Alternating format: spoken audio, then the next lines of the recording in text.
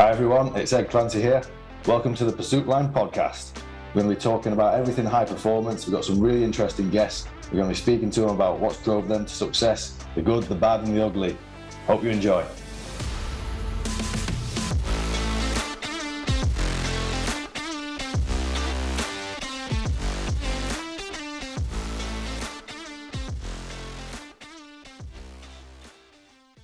Hi everyone, and welcome to episode 1 of the Pursuit Line podcast. It's me, Phil Kelly, and your co-host Ed Clancy, OBE. We'll get the OBE on the back. Yeah, get it in, authority, credibility. We worked hard for that. Let's get straight into that. What was it like getting your OBE anyway? Was it like a special occasion for the family? First of all, you get your MBE, don't you? When you're on the bottom rung. Bottom rung. So after Beijing, I think I was 23 years old and your name comes out in the New Year's honour. That's pretty cool at 23. Big time, yeah. A long time ago now, Phil. Your mum gives you a phone call and says how excited it is, and she's hoping that she gets an invite into the palace, and she did. So I was there, and my mum, my stepdad, and little sister got me MBE, and it was pretty much 8 years to the day afterwards. We met Prince Charles. It was Charles, yeah, for the second time, 8 years later, for my OBE. But yeah, you go in the palace, and there's a big seating area where all the friends and family are, and you're briefed on how you approach Prince Charles, and you sort of walk up, and then you stop, and you turn 90 degrees. But you don't walk towards him. You stop and you bow your head and you wait for the nod. If you get the nod, which I think everyone does, then you're allowed to approach. You don't ask questions. You answer his questions. But I've got to say, he was a nice fella. He had some good banter, actually. I met him when I was 17, I think. It was through sport, actually, playing for a team. And he came to inspect the new stadium that had been built. Yeah, I always remember it. And it was only a few months ago, actually, that a friend of a friend had been to watch Cardiff City was the team. When I was in the programme, it was obviously about Prince Charles visiting the stadium, but I was there with me with my really cool earring. I had a little sleeper. It was real cool. Did you speak to him then, or? Yeah. The pictures of me chatting to him. Oh, great. So, Pursuit Line podcast, we know that Pursuit Line's all about our top-end elite performance, but fundamentally it's about getting everything right. It's getting these foundations right for us to be able to perform. And in the intro one, we were talking about, let's be happy today. Let's not go chasing it. But I think it's really important that we have a theme to talk around on these. And I think the one today is about that. Dealing with ambiguity, dealing with uncertainty, because I think it's something that a lot of the world has been facing in the last 2 years, especially with the COVID times. And we'll link that into how that's obviously affected you and your career and our business. But more importantly, maybe give the people at home a few top tips in terms of how to deal with that. But before that, let's just explain your Olympic cycle. So from my view, 2020 was you getting prepared for that last little run into Tokyo 2020, your last Olympics, your last hurrah. Yeah, and you were going to retire that summer off the back end of it. And then, I can't remember, was it February, March, we had a call and you were like, right, we need to have a chat here. Yeah, that's Do you want to get your point across of your memories of how ambiguity started then? Yeah, I remember it pretty well, actually, yeah. I'd quite confidently just finished a phone call with the Daily Mail and I was tackling loads of questions about, like, you know, it looks more and more like certain that the Olympics are going to get postponed or cancelled, and what do you feel about that? And honestly, I really believed in what I was saying. I was like, nah, there's no way they're going to cancel the Olympics. Yeah, didn't I feel stupid about 6 hours? 6 hours later, they announced that indeed it was going to get canned.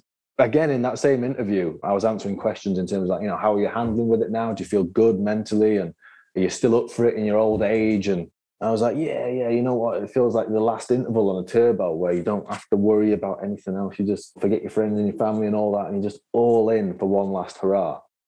And that's genuinely how I felt at that point in time. And I did feel like this is the end. I'm going to have to commit for another 4 or 5 months and then it really is done. And then it was like somebody walking up to you when you're doing your last interval on the turbo and saying, sorry, Ed, you've got another 10 minutes to go.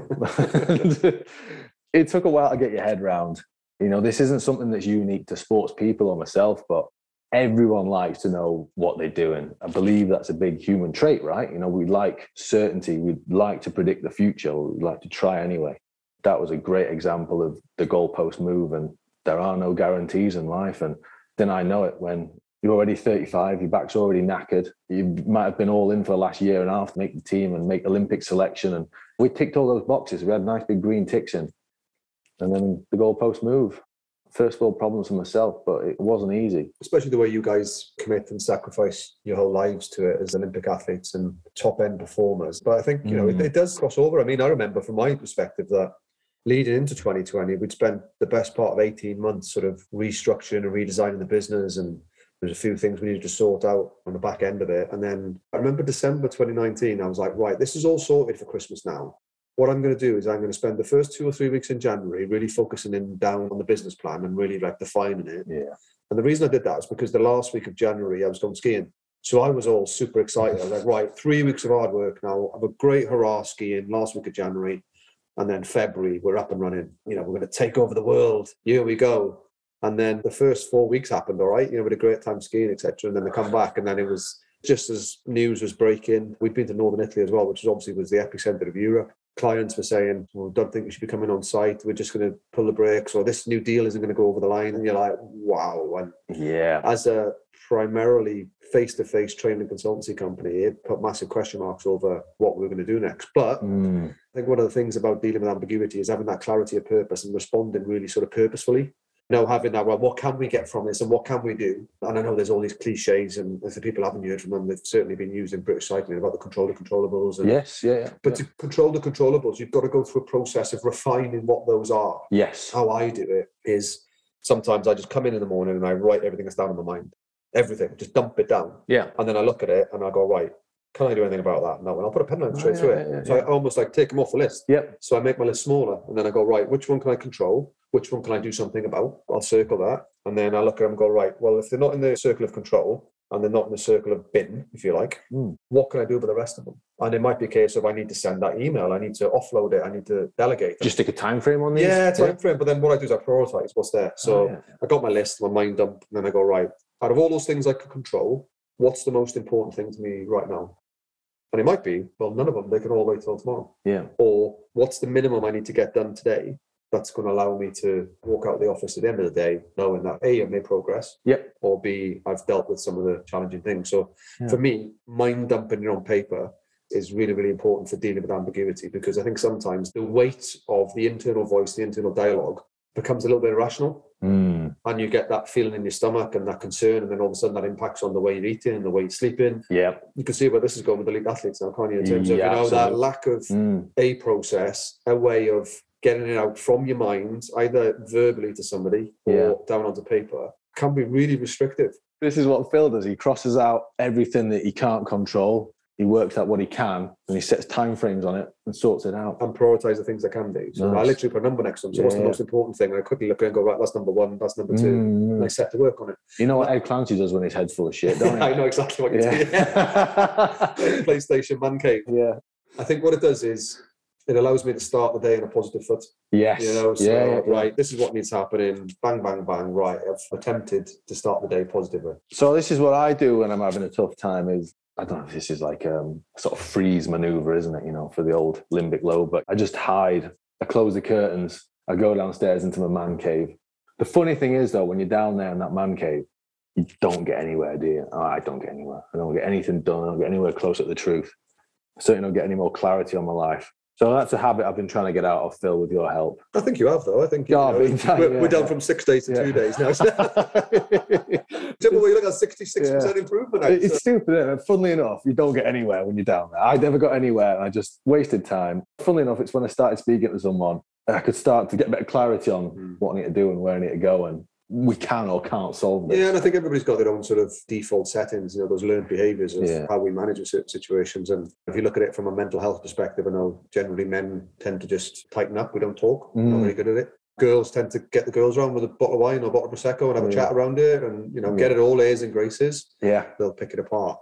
But yours was very much, well, I just need some me space. And I think there's a good example of why that is. And we know that you've got a deep analytical brain, so therefore you want to process things and you live a lot inside your head and you problem solve really well inside your head. But I think when you overlap emotional response to that and a little bit of confusion, the result is inactivity. Yeah. Because you need that space. When I'm a bit down, Phil, I find it hard to do the most basic of tasks. Is that pretty normal? Yeah, really normal. Honestly, it could be like replying to an email or making 2 or 3 phone calls. Yeah. You know, if you're having a great day, done in 2-3 minutes, just call, write down notes. Or you get distracted because your brain's so busy, you're not fully focusing on the task at hand. And it doesn't have to be deep sort of mental health challenges, Fog. It could just be a little bit of distraction almost. Something happened yesterday and I was making a cup of tea for my wife and ended up making 2 coffees. She doesn't drink coffee. So I was just on autopilot and I was like, I've made 2 coffees. Why have I done that? It's because I was thinking of something else. My mind was somewhere else. So my mind was already trying to solve another problem rather than concentrate on what I was doing. And this is when it comes back to that thing around being present. being present with your thoughts, feelings, emotions, behaviors, and then you can work your way through them. But very rarely do I see people able to fully come out of it on their own. Yeah. They need either that stimulus. It might be, a song, it might be a video, it might be a conversation with another person. Yeah. Again, I'm not talking deep mental health issues. I'm talking about those 4 days that you feel like the world's against you and things, you can't do anything right. Yeah. But yeah, it is quite a common response really, just to tuck yourself away. I tell you what, I do see as a massive trend, those in the professional working world, is they just bury themselves in work.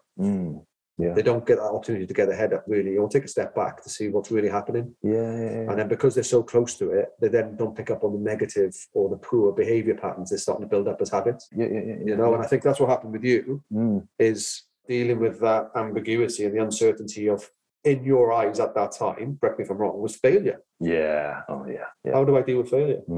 So talk us a little bit more about that then, in terms of what was happening down in that man cave when you were having those conversations, or lack of conversations with yourself. A lot of Grand Theft Auto 5. Yeah. Any good at it? No. That's good. Too old these days. You probably weren't present with that either then. No. I think sometimes it's processing with me. I'm resting when I'm down there as well.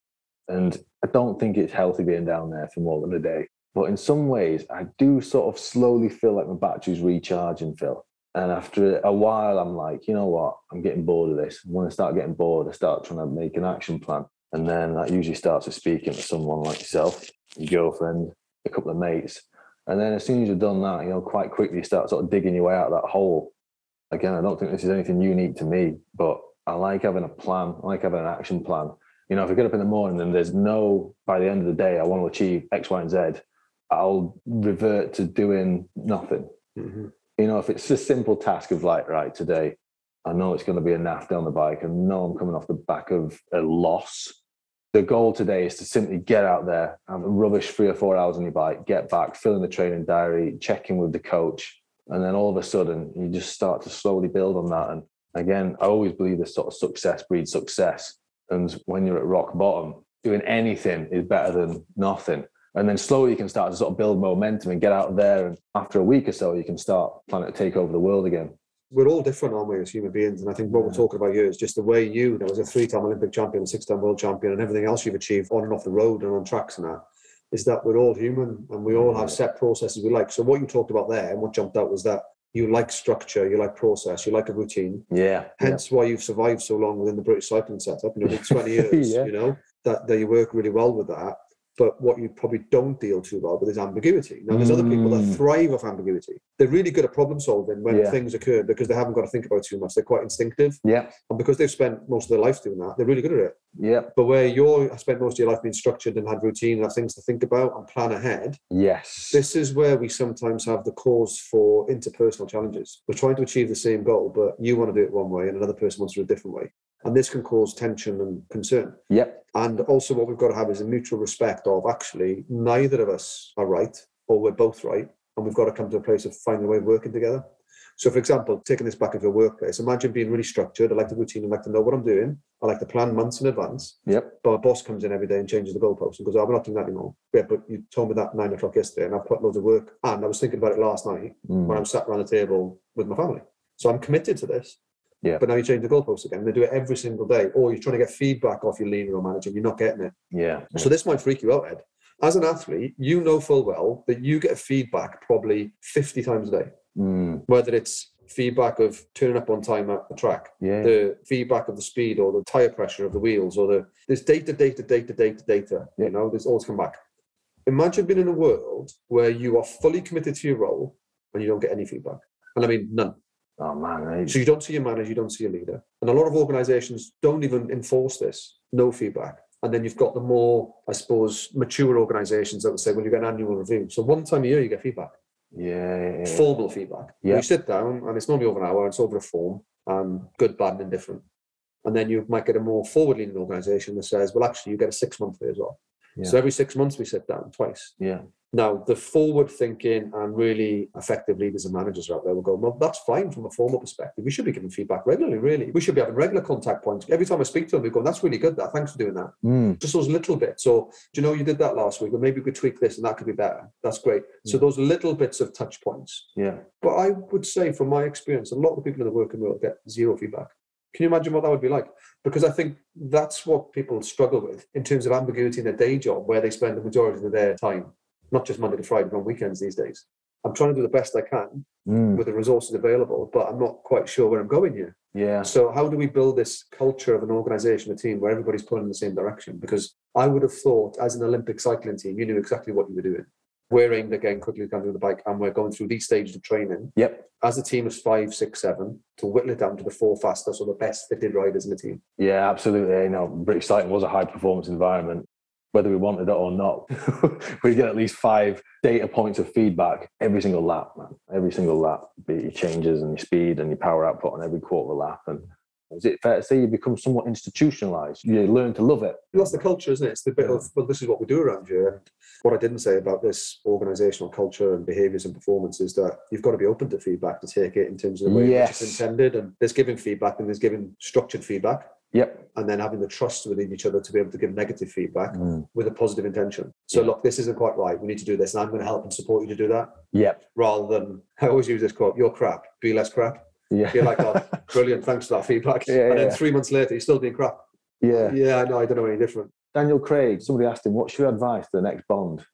And he was like, 3 words, don't be shit. Don't be shit. Yeah, brilliant. That's actually put him under pressure. It's got a clever comment, actually. He probably wants him to crash a little bit to show how good he was. He has been good. So we're talking about dealing with ambiguity, and I think that understanding the way you process information is really important with that. So we talked about you there as an example of, I know I like structure, I like routine, I know I need space when things are not going well. So, you know, that chance to recover. We, as a team as well, I know you're an introvert on times, you know, predominant introvert. You like your own space. Yes. And we talk about, you know, this introversion and extroversion. It's not about an extrovert is, you know, that super chatty person that you can't get a word in edgeways, and the introvert's the person in the corner that doesn't speak up. I don't think that's the way I see it as a lens. It's about how we recharge our batteries. That's how you identify. If you're feeling drained and overwhelmed, it's the people that go and source all the friends and like get down the coffee shop, mouldy. How tired he was after a 6-hour ride in Australia, you know, just dripping with sweat. He'd get back, he was tired. 4 minutes later, he'd recharge by getting all the lads gathered around and walking out to a coffee shop, sitting in the sun. I guess like myself, Ali Slater. Ed Laverick. Yeah. Ed was a fairly junior member of the team. And we're like, just an introvert. He needs his own space. Yep. This will resonate with loads of people, as you drag people out when they don't want to be dragged out and they're absolutely miserable because they feel obligated to be there. Yeah, rather than being next, they want to be there. Nobody wins in that situation. So understanding each other's sort of roles and the way you want to recharge is really, really important. It helped us a lot of JLT, actually. I remember profiling the whole team, and it was a lot more introverts than people thought. I look at my processes, so especially the last 2 years working from home, spending a lot of time on my own in the office. Yes, I'm having Zoom calls, and yes, you know, I'm working with colleagues and members of staff. But what I'm not getting is sat opposite somebody and getting the whites of their eyes and the vibe off people. So it was a complete subconscious decision. What I started doing when we weren't locked down is I would take my laptop and I'd go and work in a local coffee shop. Yeah. You know, I'd go and sit there.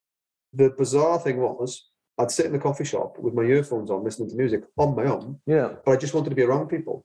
So that's my extroversion taking over. Now, other people were going, that's just weird. It's probably my most productive part of the day. But then when I came back, I felt better for it. So I was even more productive when I come back. Yeah. Now, the reason I'm saying that is because there's a little bit of ambiguity in this. Can you imagine being a leader or a manager, but you've got teams working remotely, and you ring them up, you go, well, I'm down the coffee shop doing some work. They're like, what? I'm down the coffee shop doing some work. You're like, no, you're slacking. No, I'm generally sat in the coffee shop on my own doing some work. Yeah. And I got my earphones in. That's how I hear the phone ringing. I'm just cracking on. I just wanted to get out of my 4 walls. Yep. That takes a high degree of trust from the leaders, the managers, and the members of staff to be able to allow that to happen. Yes. You know, to do what's right for them as individuals. Because I think pulling this right way back, you deal with ambiguity by having good people around you that you trust, going back to that sounding board again, and understanding what each other's needs are. So top tips, you need good people around you can trust. Yeah, or good people you can have a good conversation with, right? Yeah. You know, to gain clarity, even if it's just a sounding board. Yeah. You call me this all the time. Yeah. Just a good sounding board, you know, a safety net is what you normally call it. As humans, we seem to be, I suppose, going backwards a little bit, you know, becoming a bit more insular. Yeah. Everything's online now. We work at home on our own. We've only got our small family and friends. We've got to make sure that the ones that are close to us, that we're having really good conversations with. I think the ones that are missing it are feeling it right now, especially after the last 2 years we've had. Yeah, absolutely, Phil. You've got to be proactive with it, though. Yes. In your world, you know, directors, business owners and that, you know, there's a lot of people out there that haven't had any love from the furlough scheme and things like that. And the performing arts, entertainment, sports, there's a lot of people taking a lot of hits. Adversity, how do we get over that? How do we cope with adversity?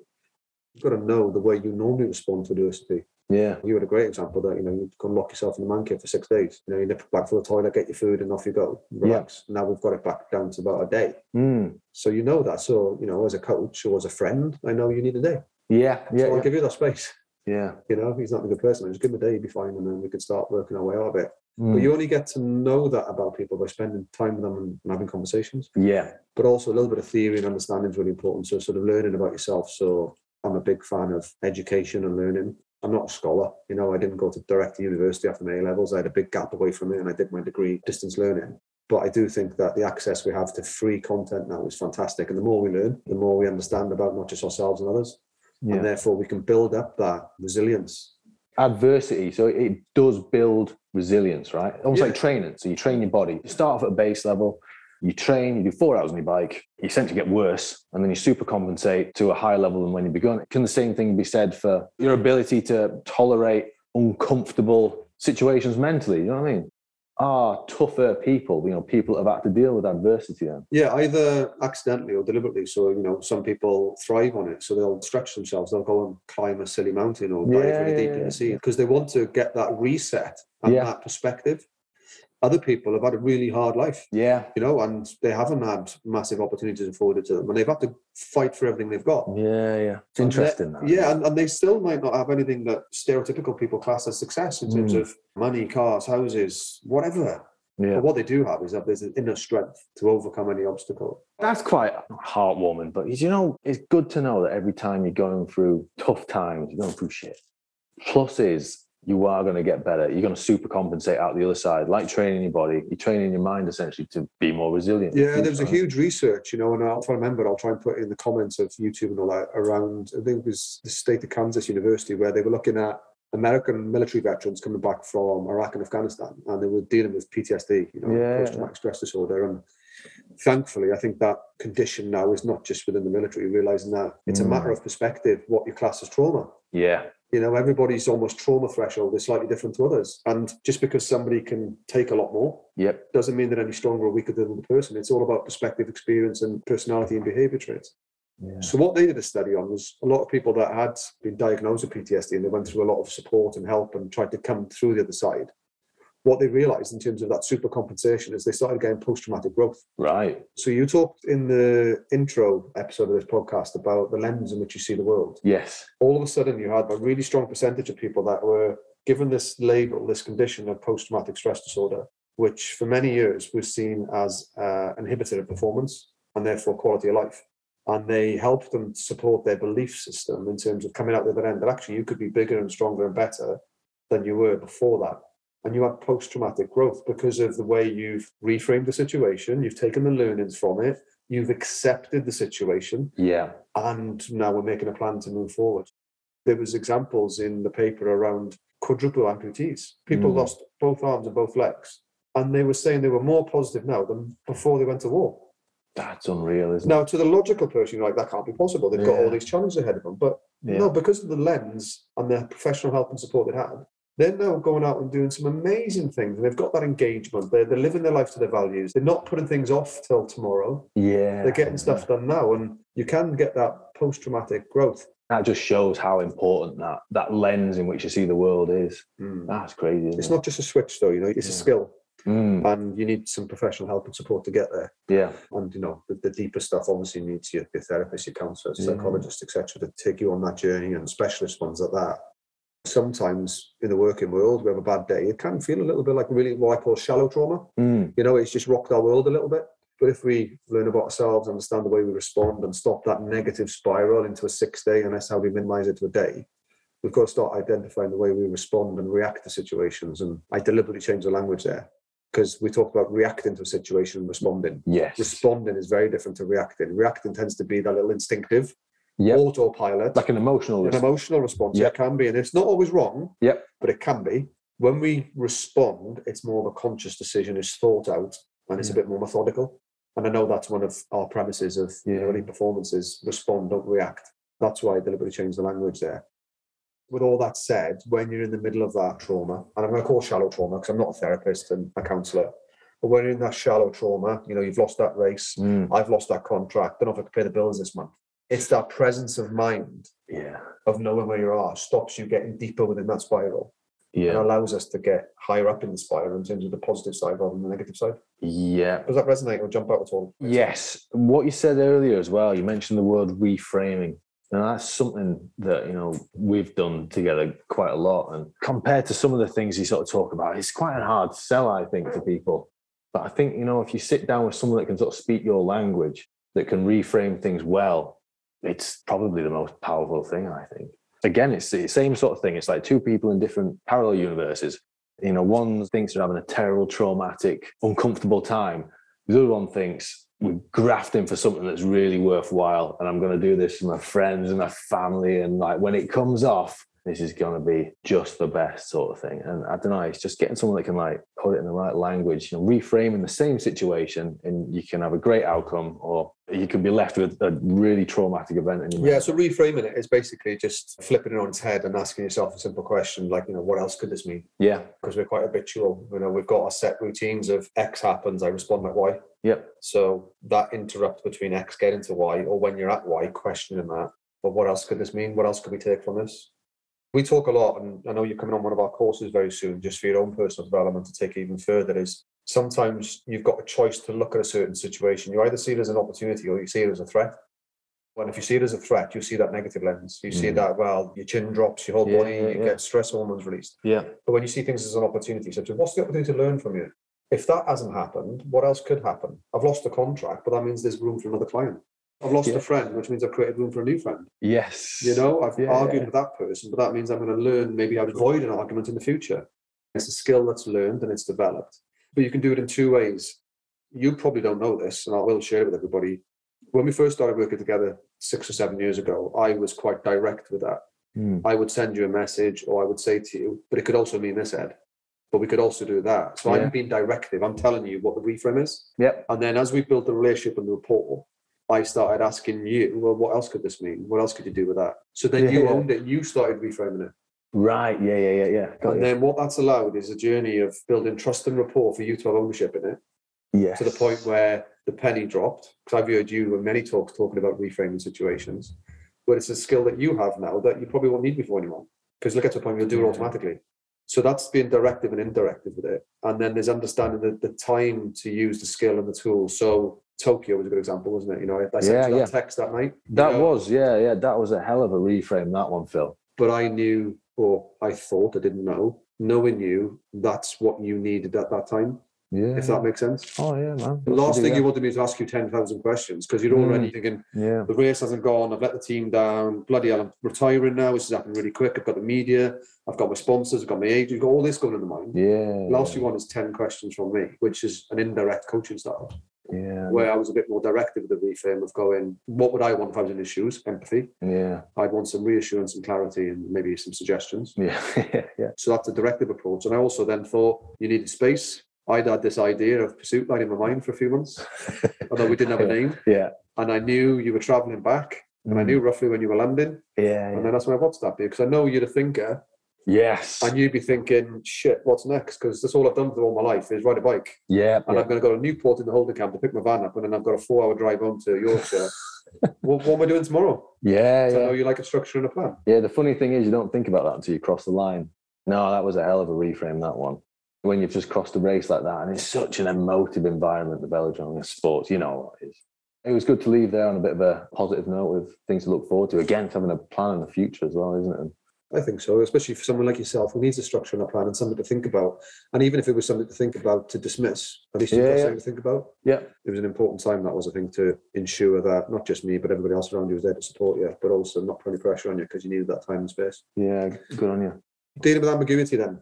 So what's the main takeaways for everyone here, I think? Top tips. I think I've sort of like tried to note down a few already. All right, okay. So what have you got in your notes?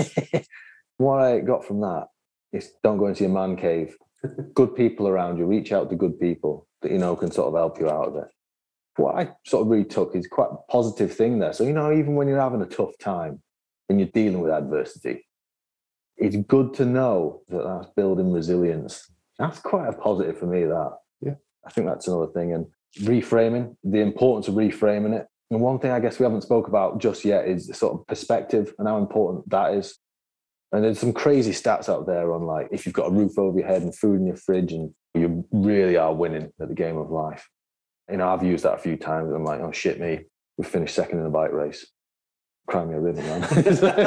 It's very real to you. That was your world, right? Yeah. At the time, you committed everything you possibly could to it. But at the same time, it's important to recognise, and like, you know, if you think about how significant that bike race is in my time on the universe, it's really quite insignificant. And if you think about how important my entire lifetime is for the country of Great Britain, it's a dot in the ocean, and the world and the universe. And if you're looking at the whole universe and everything that ever was on a big, long space-time continuum, it really doesn't matter, does it?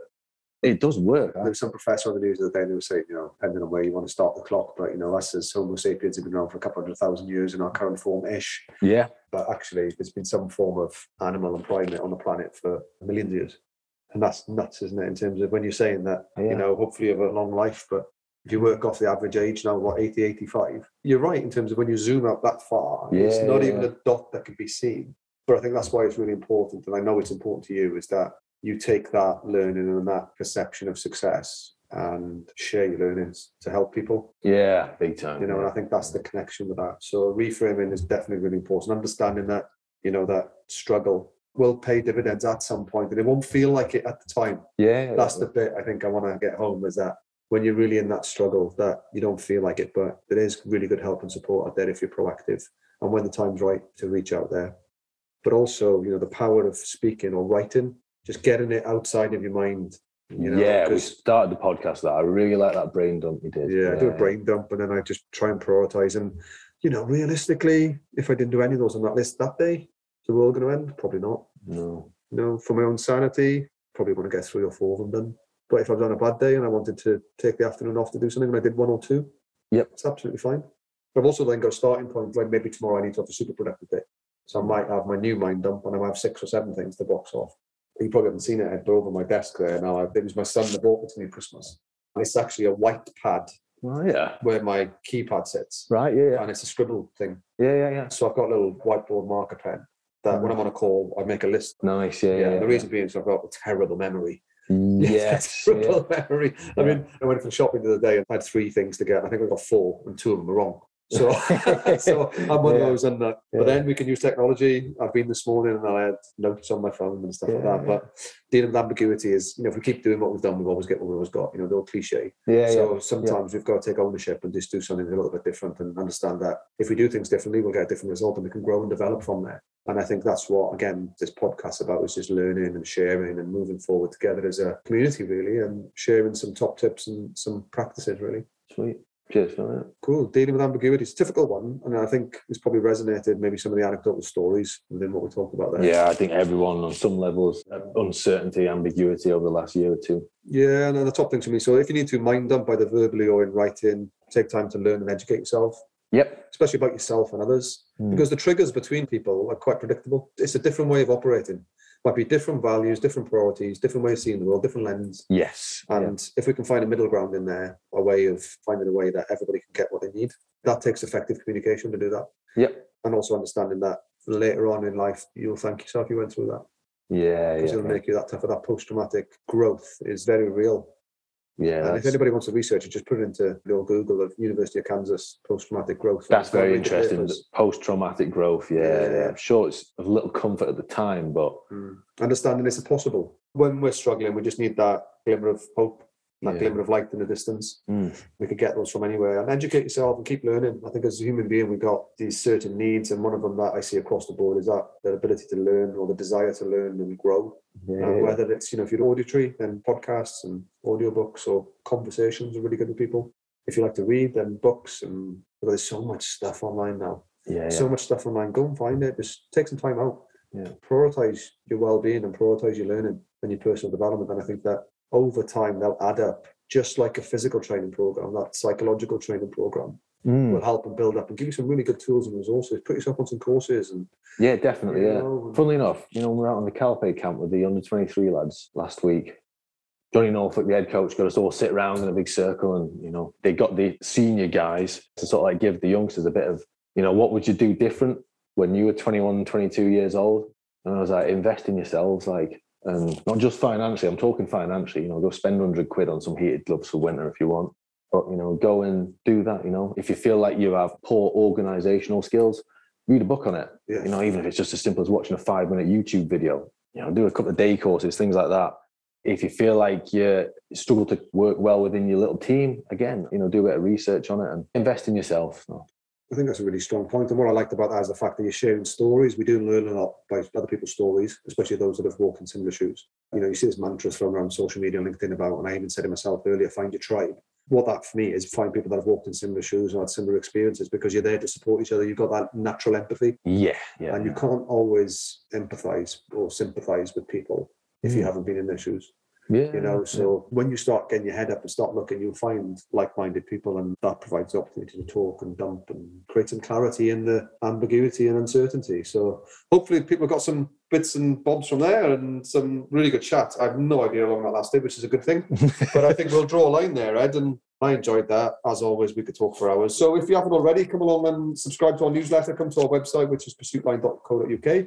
Follow us on Instagram or Twitter, either myself individually, which is Phil Kelly, or the main man, Ed Clancy, OBE. Come along. We do interact with you. Come and interact with the brand. Come and help us grow it. We've got loads of good plans moving forward in terms of some stuff on YouTube and videos and educational content and ebooks. And we're going to really, really sort of put a lot of time and effort and energy into this. And tell your friends as well if things that have resonated with you and you want to help us build our tribe, and tell your friends about us, or tag them in our social posts or share our profiles. We really, really appreciate that. We really want to share the learning and provide feedback, you know, drop some comments or some DMs or emails to us and provide some feedback and some suggestions too. We're certainly going to keep the momentum up with getting this content out there. We're going to change the themes up. We're going to try and speak to themes that are relevant at that time as best as can. And hopefully maybe get some guests on board, Eddie. We'll get there, yeah. And test our findings against them. You know, for example, some of those tips we've had there, we could say to somebody, right, how do you deal with ambiguity? This is how we do it. Does that resonate? And they'll be like, no, you're full of crap. We do this. Or, no, you've got a point there, but we do it this way. And I think that will really enrich the stories and the journey of Pursuit Line More Than Thought. As always, great to chat to you, Ed, and thanks for your time, mate. And looking forward to the next one. Cheers, Phil. Hey, guys, thanks for listening in. Hope you enjoyed that episode. Come and follow us on social media. Just search for Pursuit Line, your preferred platform. We're on Instagram, YouTube, Twitter, and LinkedIn. Interact with us and let us know your thoughts. Catch you next time.